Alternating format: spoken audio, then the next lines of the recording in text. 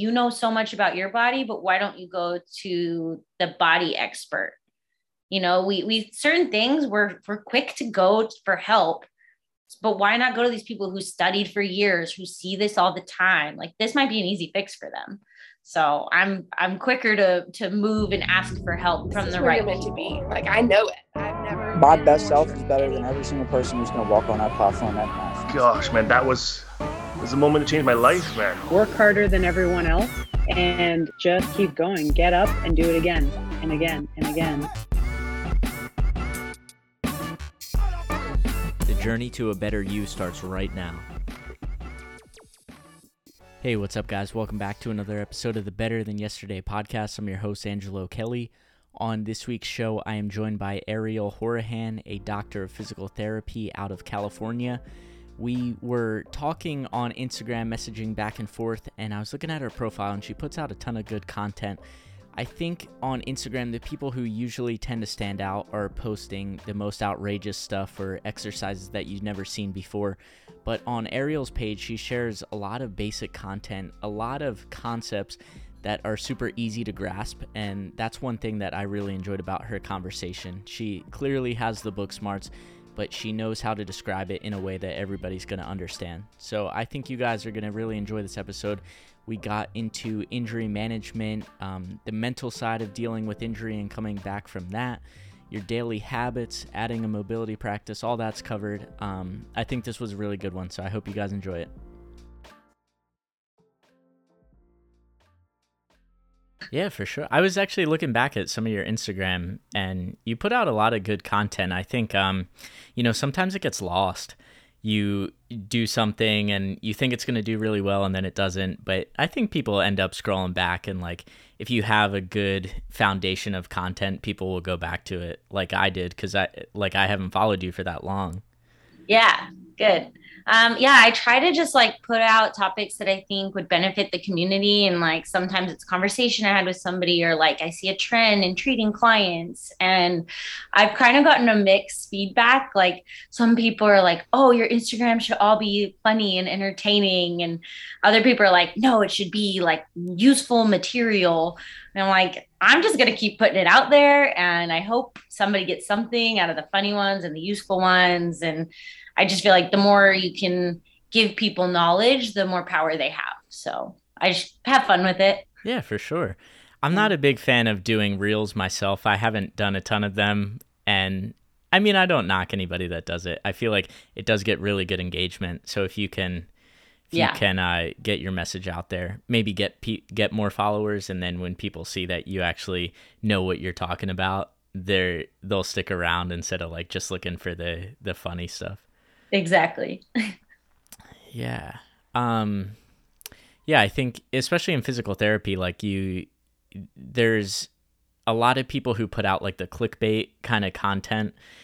So you're not really sure like what to look for, if this person's trustworthy. I know like on especially YouTube, there's a lot of people, who put out diet advice, and it's like, where did you actually get this from? Yeah. And I think like when I first kind of started venturing into like making my own posts and reels, I'm like, well, like, am I an authority figure? And I was like, yeah, I have the qualifications and degrees. And otherwise, people are just getting information from people in the gym or trainers. I'm like, I'm a physical therapist, so I should be putting out that content more regularly than not. So it's a good opportunity. How long have you been practicing? I've been practicing. I graduated in 2016. So I started right then. 6 years. 6 years. Wow. That's awesome. Yeah, it's been good. Yeah, I'd kind of love to go back and kind of talk about your journey. I feel like everybody who gets into a field usually has, especially like a physical therapist, I'm sure you have an injury story. People who are the best coaches tend to be the people who had the worst experiences with other coaches. So kind of love to dive into that and how you found physical therapy. And I saw that you played college softball, so interested in kind of diving there. So yeah, anywhere you want to take it, a little intro. Yeah. So I was kind of interested in physical therapy just growing up in sports. I think it's one of those fields that you hear from your parents, like, oh, it's medical and it's sporty. And wasn't until in college I actually tore my ACL while I was playing softball. And it was really important to me that I like made it 100% back from my injury. I was like, I don't want to redshirt a year and not play. And I don't want to be slower. Like I want to be a starter and I'm going to play all my years. So I really worked hard and I had an awesome team. Luckily, like my surgeon was amazing. My physical therapist was guiding me the whole time. I had the best staff in the athletic training room and I kind of got to see all the levels of it. And I just really fell in love with the process of like understanding the timeline and respecting the timeline and like pushing your limits in a safe way. And I started asking everyone I would meet, like in the training room, like, oh, where are you in your recovery? Where are you in your recovery? Like, what's next for you? What's your goal? And I just felt like that was really a calling to me that I could learn about people's injuries and just be like a guide and a support. Like the physical therapist role is not to fix you, it's to give you the information you need and the tools you need so that you can do the work. And so I just thought that's what I want to do with my life. I want to help people and that be that bridge. And especially in an athletic world, I think a lot of people will start their recovery, but maybe not get all the way back to their sport because they don't know how, or it's difficult, or I don't even know the reasons, but I just know my life would be very different if I couldn't get all the way back. Were you on a different path before that? Like a different major or anything like that? Or were you always geared towards something health and fitness? I really had no clue. I was actually a biology major, but I was like, oh, please don't make me be like a botanist or something. That would have been terrible. So did you end up actually switching majors? No, I kept the biology degree. Like got me all the prerequisite classes that I need, and I was able to just go directly into my physical therapy from there. So it worked out because I guess I got like a little bit of a variety. And it's interesting because physical therapy is one of those professions that people come back to. So in PT school, you'll meet people who are like, I was a banker for 10 years and I was an artist and it like history buff and just all these different walks of life that they had their own story or found their own way and decided that was their calling. So it's cool. How long did it take you to recover from the ACL tear? So I was on kind of an accelerated path. So I was able to play full softball 6 months out, which is really the earliest that you should be playing. But my doctor gave me my guidelines and I hit them. So he really couldn't tell me no. I really don't recommend rushing back at 6 months. I think it's one of those, like, you don't know what you don't know. Like, you feel good. Yeah, like it's pretty good. I can wear a knee brace and I can do stuff. But then, 2 months down the road, you're like, oh, wait, that's what it was actually supposed to feel like. Like now it's better. And then another month later, like, wait, now is when I probably should start playing. It kind of changes for over a year that you're still really seeing rapid growth and progress and you're not having those same pain symptoms after and that kind of thing. So that's why I always tell people, respect your timeline, know what your end goal is, and make sure you're hitting your check marks. And if you're not hitting your check marks on time, why not? Like, what do we need to change to get you from A to B to C? Because you're not going to go A to C. You have to hit every one. Yeah, for sure. And you said, like, you fell in love with the process. I feel like it's like cliche in a sense because everybody said, I actually have trust the process tattooed. See? But, it's a lot harder to actually trust the process or to fall in love with the process. So what did that look like when you're coming back from injury? Like, is that, doing the little things every single day? Is that, being the first person in the recovery room? Like how did that kind of evolve for you? Yeah, I mean, I wish I could say I was up at 6 a.m. and in the training room, but I was begrudgingly dragging my butt in there because I knew it was going to be 3 hours of rehab and work and fitting it in your day. And you don't love every day. You don't. But you show up. Like, you're going to have good days. You're going to have bad days. You're going to have days you're so sore. Like, please don't make me do another wall sit because I can't today. And I think that what was so amazing was the whole team that I had around me, because I could come in and say, guys, I'm really not feeling it. And they would say, all right, you know what? everyone in the training room, we're all doing this wall sit with Ariel. And they made it a game, a challenge. Like, you weren't alone. And I think that was like such a big thing, that it was like a team aspect. We're all recovering, we're at different journeys, but we can still support each other to get there. And my trainers, they listened to me, they respected me. If I said, hey, I'm so bored with this phase, like, can you spice it up a little bit, they would find a way to make it more enjoyable. And I do try to bring that variety aspect with my clients now, because a lot of the sports that I work with are people who do jujitsu and CrossFit, and your unpredictable sports. Like, if I give them the same 4 exercises to do every day, it's not happening. I know it's not happening, but I can make it more fun, but get you the result that we need. Yeah, I think that's important, especially like if you know, your timeline, 6 months is a really long time. And even if that was the accelerated process, like for some people, it might look like a year and a half to get back to where they are. Yep. But you have to keep in mind, like, the small goals. Like, I'm like, look what you were doing 3 weeks ago and look where you are now. Look what you were doing 2 months ago and look where you are now. Like, setting those little checkpoints along the way that you're like, yay, I can wave my victory flag and then get back to work is super important. Do you feel like you still use a lot of aspects that you learned from softball in your daily life now? Yeah, I mean, it all carries over, right? It's like a mindset, it's mental, physical, emotional. It's learning how to. Softball's cool sport because it's very like, you check in and you're in the moment and then you check out, and it's pitch by pitch, right? And you know, they always say, like, you have to forget about the last pitch to move on to the next one, or you're never going forward. And I think that's such a big thing in life still, that I'm like, okay, next pitch, like, what do we do? And then we move on. You check in, you check out, and just keep going. Yeah, I love that. I played college baseball too. Ah, great. So yeah, I feel like one of the biggest things I take away is, like, I've failed so many times.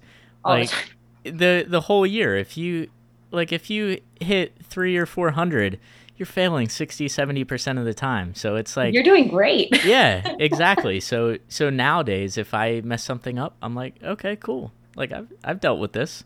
Yeah, we've definitely had a worse batting average. It's fine. Yeah, for sure. Yeah, I think I always recommend people, if you do have the opportunity to play a sport in school, do it. Like, you're going to learn so much from it. Even if I played D3, and it's like, it's not super serious, and it really doesn't matter. But like, I've taken so much away from baseball and applied that to the rest of my everyday life. I'm sure probably learned more lessons on the field than I did in the actual classroom. Yeah, exactly. It keeps you focused. It's a good opportunity for sure. What position did you play? I played outfield, right field. Me too. Okay. What position in the outfield? I ended in left field. Okay. I played right field. I could hit, but I wasn't the best fielder. Gotcha. They just stuck me out there. Yeah. But that's fine. Once you got done college, like, did you get right into PT, go into a clinic, or what did that transition look like? Yeah, it was quick. Like, I was super fortunate I applied to 7 physical therapy schools. They say just apply to a lot because sometimes it's very competitive. I do think the softball helped me get in, just being a college athlete. But I got into USC right away. So I knew that November of my senior year. So it was cool because I got to go through softball season super relaxed and knew I was like on to the next thing. Right when I graduated, I was going to start at SC. So it was like real work once we got going in the physical therapy school. What's it like? I haven't really asked anybody, like, what going through PT school is like. Like, how long is it? How many classes are you taking? What's that kind of look like? It is consuming. So, like, I've had a couple students or people who are interested in it ask me about it, and I'm like, make sure you want to do it. Like, go to a clinic, volunteer. And you have to volunteer to apply. They always look for volunteer hours. But I was like, ask yourself if you can literally see yourself doing the job, or if any of those physical therapists have the life you want to have. because you're about to commit, the 4 years of undergrad plus 3 years of grad school. And it's a doctorate now. You can no longer get a master's degree. You have to get the doctorate. So it's intensive. Like you're studying all the time. You're in school full time. Saturdays I was studying. Sundays I was studying. I told my now husband, we met during my last month of PT school. And I was like, it's a good thing you met me now because I didn't have time for you a couple months ago. That's awesome. And then what were you playing any sports after college? Like how'd that kind of look like? Because I know a lot of people have trouble. Like once you play 4 years of a sport and then you don't really have anything to do after you're done class. Yeah, it was really cool because while I was playing softball, there was a group that would work out in the training room and they would do the coolest stuff. Like I would be walking in there to do my normal softball workout and they would be like doing handstand walks across the floor. And I was like, whoa, you guys are great. Like, how do I learn that? Like, teach me that. And then, they'd be doing things like toes to bar. I saw them doing muscle ups. And I was like, I love everything that's happening here. Teach me all of it. And that was CrossFit. I had no idea what CrossFit was. And I told my coach that year, I was like, oh, I'm going to do that. And they said, yeah, after you graduate, because we can't have another torn ACL. So the minute I graduated, I found myself a CrossFit box and started doing it. And I totally shifted passion, like the softball, all the softball work I had put in on the skill work and the focus went, oh, let's do CrossFit. Which was really cool. It was a great time to find it. The only thing that was hard is if you want to dive all into something and you're super excited, but time is of the essence. I could really only get in like a 1 hour workout a day, which was efficient in PT school. Get my 1 hour workout, get back to the books. But I made that a priority in school to keep my mental sanity. So I would do my 4 or 5 workouts a week, 1 hour only CrossFit, and then get back to studying. But it helped me balance things really well. It's funny how you think that like the 1 hour workout isn't enough. When I know. Most normal people, like an hour workout to them is like, oh no, like I don't have time for that. But if you think about like your hobbies or your passions, like I know people that can read for 6 hours and I'm like, yeah, I'm not reading for 6 hours. 1 hour is cool for reading. But if CrossFit varies so much, like you could spend 2 hours learning skills and 2 hours actually lifting weights and then do some cardio and there's your day. Is in the PT world, like, are they still kind of behind on CrossFit, or do you feel like it's caught up to where people are more accepting of it and it's not seen as this thing that you're going to inevitably get injured with? Yeah, I mean, I would love to hear from a PT student now, because when I was in PT school, we had about 100 students in our class and 2 of us did CrossFit. And we were a little bit outcasted. Like there was definitely every now and then a professor would make a remark about like the unsafeness or how CrossFit keeps us in business. And all the kids would look at me and my CrossFit friend. But it's so interesting because what you preach in physical therapy really, in my mind, goes hand in hand with the principles of CrossFit, where you want to do full body range of motion, functional movements, learning scaling capacities. And those are all things that CrossFit is and should be.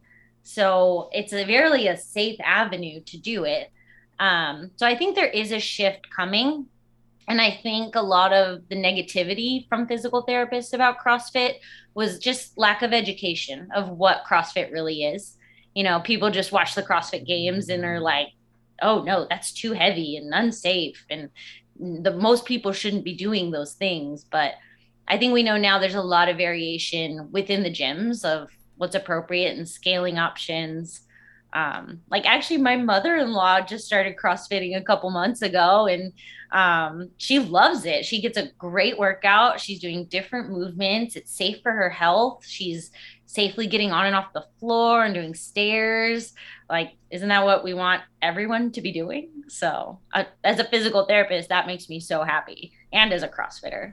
Yeah, that's a great way of looking at it too, like a lack of education. How many people who talk shit on CrossFit have never been into a gym and who never have had a good coach who's like, hey, this is how we're going to scale this workout. And yeah, most people probably don't need handstand push-ups or snatches, but there's a lot of different movements that you can do that are similar to that are going to get you results. And yeah, getting off the toilet's going to be easier. Running around with your grandkids is going to be easier, stuff like that. It's not, hey, everybody works out 4 times a day and it's these 40-minute Metcon, stuff like that. Yeah, exactly. And I think it really prevents things from getting really stagnant. Like for people who are like, oh, I go to the gym and I get on my 5 machines and I go home. Like machines really are not a functional thing to sit on the leg curl and curl the machine. You don't do that in everyday life. So there's really minimal translation of that to the real world. But if you can pick up a ball and hold it into a squat, that's picking up your grandkid, like you said. So that's where you're doing different types of movements and getting your body ready for life stimulus. Was strength and conditioning a big emphasis at your school? Definitely, yes. Yeah. A lot of the classes really vary, but we do get a lot of strength and conditioning. And then one of our courses prepared us to take an exam called the CSCS, and that's the Certified Strength and Conditioning Specialist. So a lot of us ended up taking the test because we were ready. So it was just like an extra certification that we had, which I think is so valuable as a physical therapist, just to get more in depth on it goes over like numbers, like based off your height and weight, what sport you do, what should we program for you specifically. So I really enjoyed that certification. So what kind of people are you seeing on a daily basis now? Like I know you mentioned a little bit, jiu-jitsu, CrossFit, like what is that your main clientele now? Yeah, that's definitely the main clientele. I still get like your weekend warriors or like friends and family. I've had people bring in like their parents even, or their kids. So I kind of range from like 8 years old to 70 and all varied levels of activity. But what's really cool about my clientele is all of them want to be there. It's not something like, oh, my doctor's making me come in and I have to show up 6 times. Like they all want to come because they want to get the work done and they'll do what needs to be done. So it's really makes my job easy. I just give them the tools and they take it. Do people only come to you when they get injured, or do they come to you before an injury? All the above. So that's what's great. Like I'm directly in CrossFit gyms, which to me is a model that needs to be adopted everywhere, because I can literally watch people work out and be like, well, no wonder your knee hurts. Look at it. I can watch you do that and I know what the problem is right away. So it's just like very direct feedback on what they're trying to do. But being in the CrossFit gyms is perfect because I catch people before there's an actual injury and I can make micro adjustments, or maybe something's just kind of an ache, but not a full on injury. They're like, I'm starting to get some problems in this shoulder. It's not all the time, only with certain things. And I'm like, great, make an appointment. Let's clean that up right away. And then some people have had injuries and they'll see me a little more consistently to clean that up. But it's really just taking what I feel I can give to them. Like, do I need to give you some strengthening? Do I need to give you some stretching homework that you're not doing? Or do you need the body work? And some people come to me specifically just body work, like tune these up and send me on my way so I can do jujitsu and my neck won't hurt. Perfect. One post I saw that you made that I really liked, it was talking about pain, and you said the normal amount of pain is none. Yeah. Which I thought was super interesting because, I mean, you always hear people, CrossFit, weightlifters, jiu-jitsu, like, this hurts, my wrist, my knee. Everyone thinks that you're supposed to just keep training, you deal with pain. Like, how do you deal with it? You do some extra stretching, you take a leave, you take Advil, ibuprofen, whatever. Yeah. I feel like people are always having aches and pains. So what do you mean by that? Like, you should just, whenever you're training, you should feel nothing. Everything should feel great. So I think the big thing is like, aches and pains are normal. If you're training your body at a higher intensity, you're going to get sore, even have a little pain sometimes. Like my knee is funky today. But what shouldn't happen is that knee pain shouldn't stick around. I don't want it to stay. By day 3, you're like, oh, now my pain level was a 2 and now I'm at a 7. Like, that's not normal. That normal would be, oh, you have your 2 days of delayed onset muscle soreness, and then you got on the bike and flushed it out and you feel fine. That would be a normal response to exercise. But if that pain level is really like going up or sticking around more than 3 or 4 days, you got to clean that up. There's something wrong there. So that's where I'm like, you shouldn't be continually training in pain on the same thing. Like every time I snatch, this shoulder hurts, but then I just don't snatch and I'm fine. But then next week I'll snatch and it hurts. No. Is there a mechanical problem, a strength problem? Is this a range of motion that you don't have? Like, what are you not cleaning up so that you can snatch appropriately? I'm thinking like, okay, look at my movement. Like, what am I doing wrong? Because I'm feeling certain stuff, but kind of how do you evaluate people? Are you, hands-on, as in, hey, if you're doing snatches, like, hey, we're going to do a snatch and show me what hurts. Yes, exactly that. If that's what's so cool about being directly in the gym is they'll be like, the minute I do 10 push-ups, that 10th one, and I'm like, cool, get on the floor, 10 push-ups it is. Like, let's see what happens at 10 and see if it is like a movement thing. Does your scapula stop firing? Is there like, you don't have good range of motion? You start to like jerk your neck all of a sudden? Like, what's causing the breakdown there? Because if I can fix the form, you may only need to see me one time. And I say, cool, don't do that with your neck. Bye. That's the best case scenario, right? And then we just saved you from a whole neck surgery your doctor thought was appropriate that really was not. So yeah, and we talked about that, like how many people, you go to a specialist and they're like, oh, you need surgery. Yeah. And basically they kind of go off your point, like any pain is not normal, so we need to fix the pain. It's not right. And for a lot of athletes, doing a movement that causes you pain, not doing it is not an option. So as a weightlifter, you can't say, okay, don't snatch and you'll feel better. So like, no. So that's where I think the PT is so crucial. And yeah, I mean, working alongside of somebody, like actually understanding the mechanics. I think sometimes it's frustrating when you're going to a doctor and they don't even know what you're talking about. Like, hey, my wrist hurts when I'm snatching. And they're like, oh, I've never seen a snatch before. What's that look like? Yes. That's actually like one I hear all the time. For some reason, the wrist and the snatch. Like, I feel like every doctor needs to learn the snatch for their wrist patients.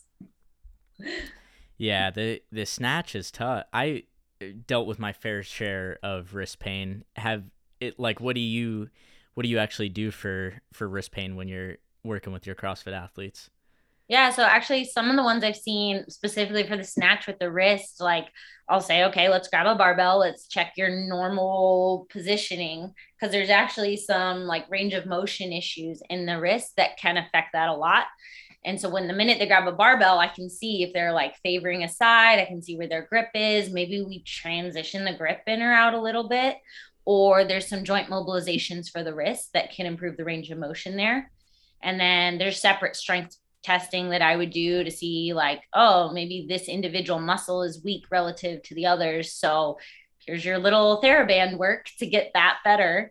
But I mean, if the difference is if you do 50 of these one exercise every day and you don't have pain when you snatch, that's probably worth it to a lot of people, especially if you snatch probably every day. Yeah.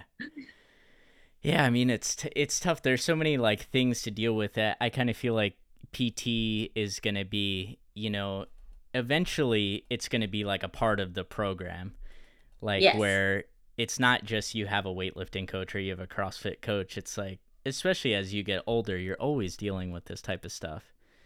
Yeah. One analogy I really love is like don't you feel it's appropriate to see your dentist, every year, twice a year? Isn't that important to most people? Most people are like, yeah, I have to go to my dentist once a year. I'm like, well, do you go to your physical therapist once or twice a year and just make sure your body's moving the way it should? You don't have any asymmetries. You didn't train in a weird way and whack everything up that's going to mess you up in 5 years. Like, if I can catch your hip mobility issue now and help you versus 5 years down the road, we're going to be able to clean it up so much faster. And you're going to have a lot less pain than if you wait until now there's a problem. Now we have to backtrack quite a bit. So getting that regular check-in tune-up is huge. How do you reshape that thinking? Like all the people who say, oh, I'll go to a physical therapist if I get injured. All the time. I hear it all the time. It's super tough because I think it's kind of a misconception. Like, people are like, well, if I don't have pain, like, what can you do for me? Like, why do I need to come? For a while, I was offering like just a general body assessment. And that's what I think is a great entry point, because we can check kind of grossly how you're moving and check for those asymmetries to fix the problem early. So that's like a good way if we just look for asymmetries at all in your training. Like, I've had people who are like, well, I don't have any pain, but I can't even push my arm up sometimes. I'm like, well, that's a problem. Like, just because it doesn't hurt doesn't mean that's not a problem that could develop into something much worse down the road. Yeah, I think just kind of reshaping that thinking. And like a lot of the stuff you post is very simple. Like when you have people who post like kind of outrageous stuff and exercises that nobody's ever seen before, people are like, yeah, I want to do that. But if you tell people, hey, sleep 8 hours, like eat enough carbs and drink 100 ounces of water, people are like, this lady doesn't know what she's talking about. Yeah. Like, it's got to be more than that. It's not hard. You just have to put in the reps and you have to do it right. So that's what I try to tell people. I'm like, it's not like rocket science, but you got to do it. And that's literally the difference between a painful life and a not painful life. Yeah, that's a good analogy. So, I mean, what are you telling people on a daily basis? Like, what should be non-negotiable for people, injury or not? Like, what should you be doing on a daily basis that's going to hopefully keep the injuries away as long as possible? Yeah. Like a big thing I preach to people, and I didn't really even understand this till a couple years back, is you should have a mobility practice. That's not your gym exercise. That's not jujitsu. It's not weightlifting. It's not CrossFit. It's a mobility practice where you specifically are working on what you need. Like, if you have the world's stiffest ankles, you should be spending time on that ankle every single day. If you have, like sometimes I get my neck goes out like once every 3 months and I can't turn right. So what am I doing every day to prevent that from happening in 3 months? Because eventually that's only going to get worse. If you're not cleaning it up, it's going to get worse. So just knowing your body and what you should be doing is the biggest thing. And then just make 10 minutes of your day important to work on that. And that's an easy transition, because then when you actually are injured, like, oh man, like I have a knee problem. I have to rehab my knee. How am I supposed to find 10 minutes of my day? Oh, look, you already do 10 minutes a day of mobility practice. Now you can specifically work on the knee, then get back to your mobility practice when you're healthy. So 10 minutes of mobility today. What else? Yeah. That's our thinking. What else? Like 10 minutes a day. Okay, got that. What's next? Yeah, just do that. It doesn't have to be more. Like, people are like, I don't have time for that. I don't know what to do. Go to a physical therapist, learn what to do, and then make the time, that 10 minutes, make that an important part of every single day. Yeah, it's just tough because in 10 minutes, you're not going to see results immediately. Yeah. Everyone wants the magic pill. I wish I had it. There's no magic. You do the work consistently. Yeah, 10 minutes a day for a year adds up to however, it's a long time. And that's time that you weren't putting in before, I'm guessing. So, yeah, like for me, I've had 3 knee surgeries. So knee rehab or prehab is super important to me. So every time I'm warming up, or at least a couple times a week, I have my little band out and I'm doing my squats, and I don't have knee pain, but I'm going to keep it that way. That's part of my mobility practice, that I'm going to keep my glutes strong and protect my knees so that I can do what I want to do. Wow, three knee surgeries. Yeah. Do you think this is something I've always been interested in? Like, do you think if you're going to play a sport at the highest level, are you going to get injured? Is it just inevitable that high-level athletes going to get an injury? I would say you are to some degree, right? Like not everyone's going to tear their ACL, but they're going to be training with some setback at some point. You know, even if it's tendonitis, which is really just like an inflammation response. If you're training at an elite level, at some point you're probably pushing your body to its end capacity, and that inflammatory process might exceed your recovery. So I would say most elite athletes are dealing with some sort of injury a good amount of the time, but they're probably also putting in that recovery time to cut down how long that injury is there, and then they can work around it for a period of time. But also on the other side of the coin, like if you're going to look at your elite athletes, how many people are injured that don't do any exercise or any sport at all? Like that's the real pandemic, that you see people who are obese and having low back pain. Like I think some crazy number, like 70% of Americans will get low back pain at some point in their lives. That's regardless if you work out or not. So I'm at least going to be healthy in the process if I'm going to get back pain either way. So elite athletes, like you're inevitably going to get injured at some point, but there are some people who are just genetic freaks. Yes. Have you seen those people who move in ways that you probably shouldn't, and you're like, okay, they're probably going to get injured at some point, and it's just like, nope, never happens. Yeah, totally. There's people who surprise me all the time, like, oh, you're just built different than the rest of us. But I mean, they have the same anatomy at the end of the day. So it's just, if their recovery is great, maybe they'll never really have injuries because they can train and recover and that balance is there. It's just trying not to exceed their capacities, what their body's ready for. But yeah, I've seen people that I'm like, great for you. I'm so happy you've never been hurt. Yeah. Yeah, but for all of us who deal with those normal pains, normal injuries, I mean, one thing I kind of wanted to touch on was like the mental side of dealing with an injury. And I'm sure you've been able to see this on both sides, like coming back from 3 different knee surgeries. I'm sure there's some mental blocks that it takes to get back from those things. Like questions, are you ever going to get back to the level that you were at? Or, it's tough mentally. So is that something you kind of talk about with your clients, like who are coming back from an injury?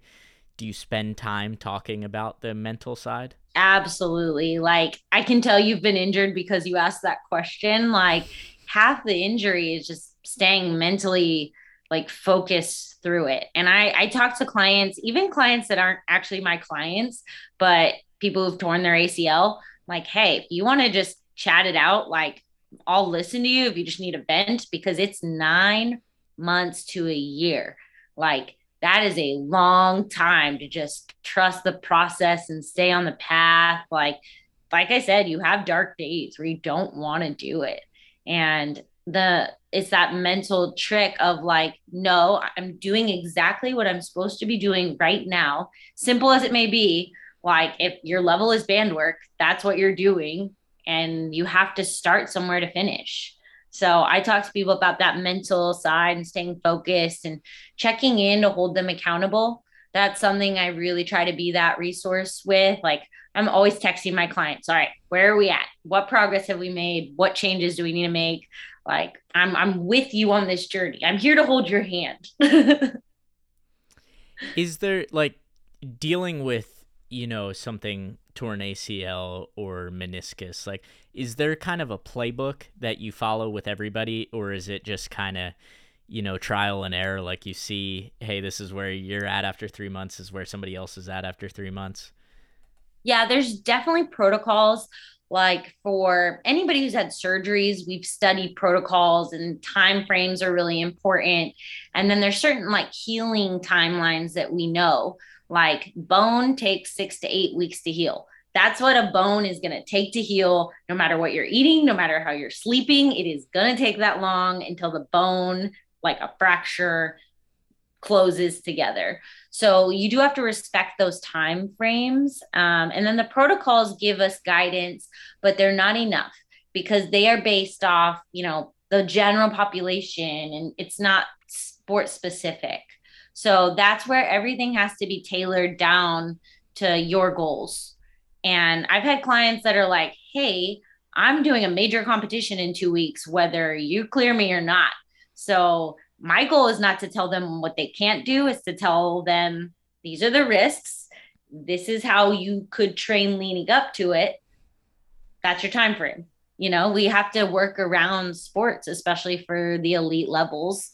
And that's where you can get more creative in the rehab process.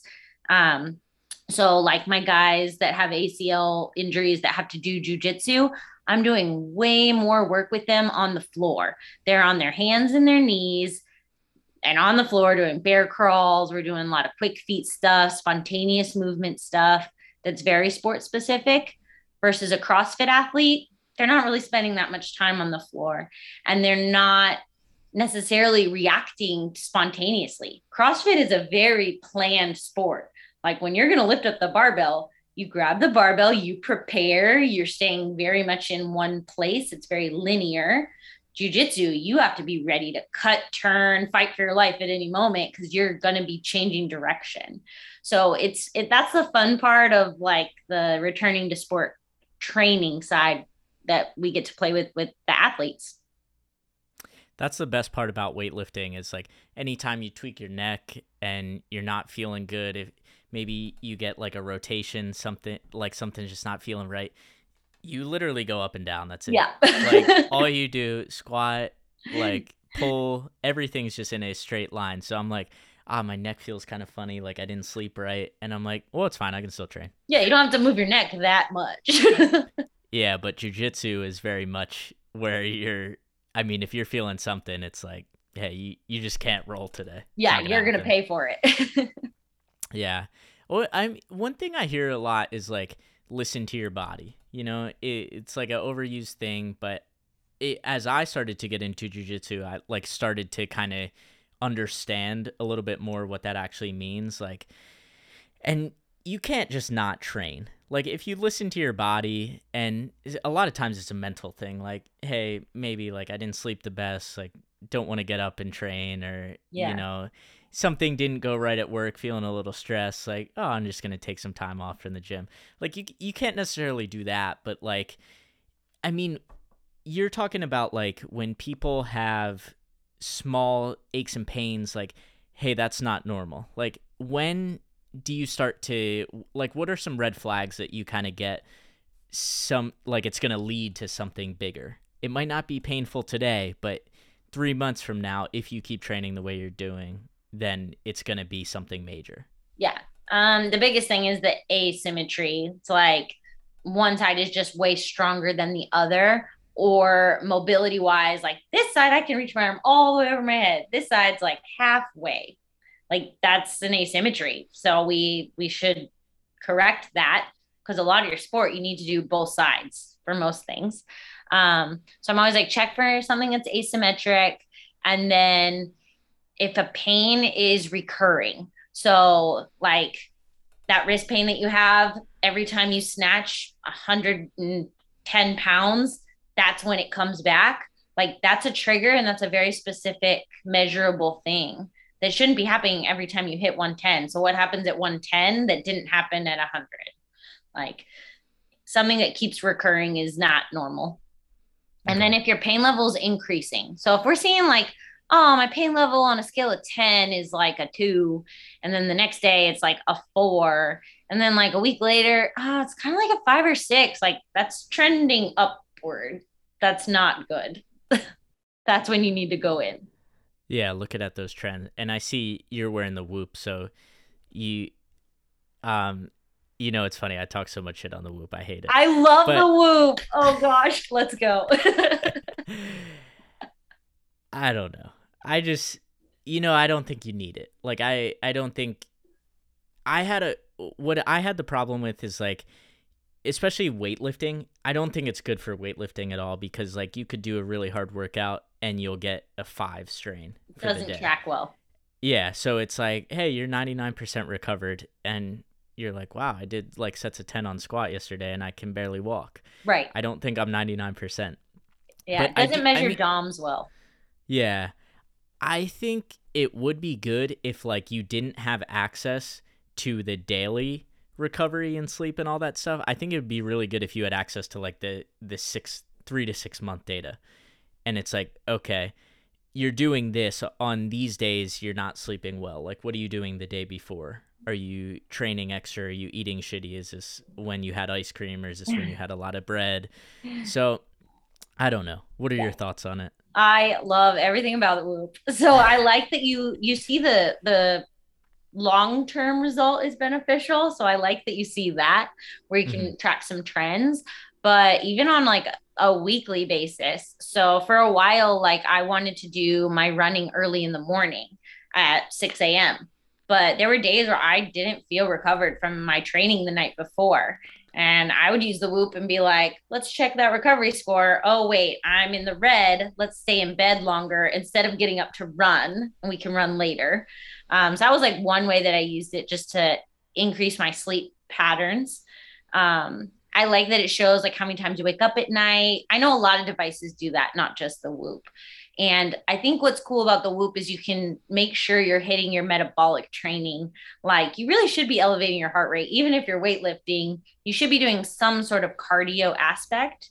So I think that's where you said like, hey, I worked out really hard. My strain's a 5, but did you get your heart rate up at all? You could jump on the bike for 20 minutes, get your heart rate up. You'll probably get a strain of 10 plus. And then you've actually done the heart healthy thing for the day. So I think there's uses there. But it doesn't track everything for sure. But do you feel like on the days that you are in the red, would you have felt bad if you didn't see it? Personally, I don't let myself get red, but luckily, like it depends on your lifestyle. Like I had to get rid of the Whoop for a while because I was like, I work 8 to 5. Like if I'm in the red, I have to go to work at 8 a.m. anyways. I can't sleep in. But if you have a more flexible schedule and you can get the sleep and negotiate that, that's where it's helpful. But I've had times where I'm in the red and I feel sick.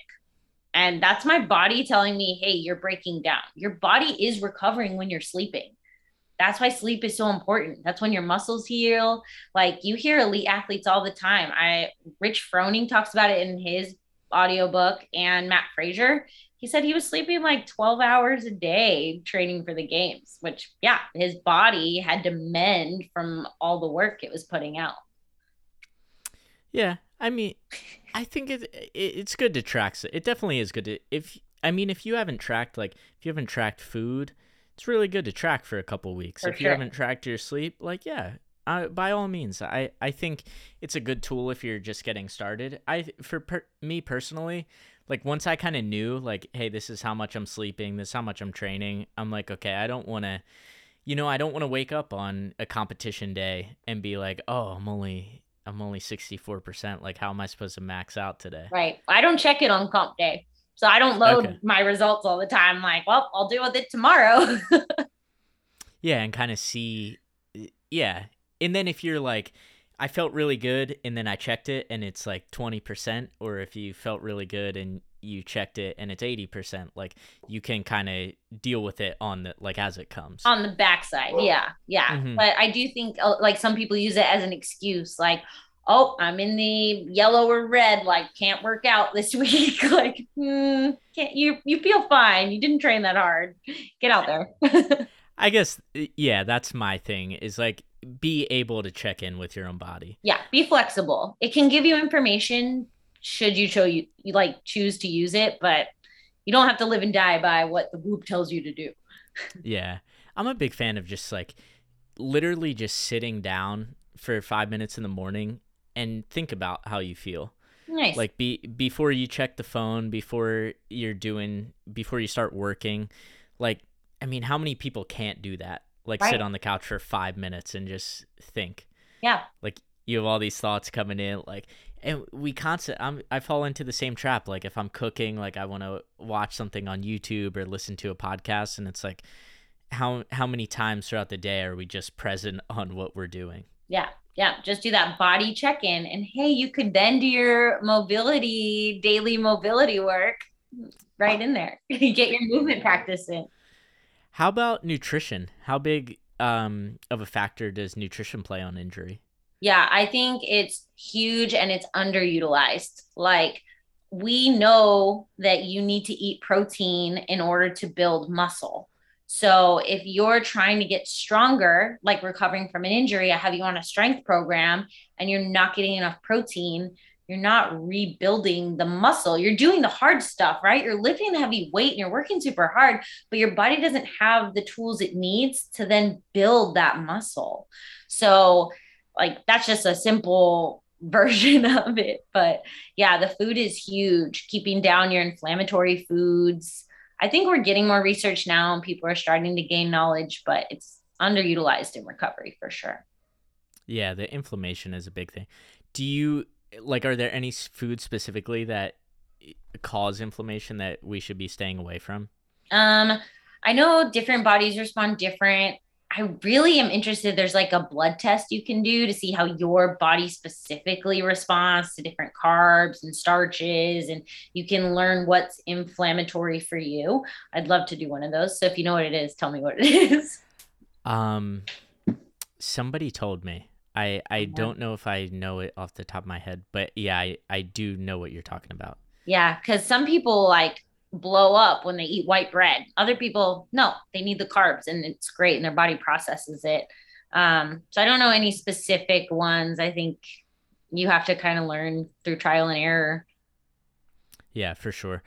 I mean, that's what I love about the podcast is it's funny because I've had a couple different physical therapists on, and I've had nutrition coaches, I've had athletes on, and everybody brings a different knowledge base and everybody will say a different thing. So some people might say, oh yeah, white bread's really bad for inflammation. And then some people might say, hey, no, it's doesn't cause inflammation for everybody. Like I haven't seen that in my clients. Yeah. And yeah, I love it. Like I think we can all come together, and like I kind of hope that this is a, like a knowledge base that you can come back to, and it's like, hey, listen to Ariel if you're dealing with an injury, if you're like trying to get your everyday nutrition in check, like listen to this episode. For sure. Yeah, because I'm like so big on we all work together in this like health, fitness, wellness. We're all just trying to like help each other and give information. And I refer my clients to nutrition coaches all the time. I'm like, go get some information, go figure out what you're supposed to eat. That's not specifically what I do. So I'm going to send you to the person who's absolutely great at it, get their advice and use that in your recovery. Yeah, I mean, like using those resources. I talk about it all the time. Like we have resources for everything. Yeah. And like if you're not using them, then it's kind of like you're choosing not to.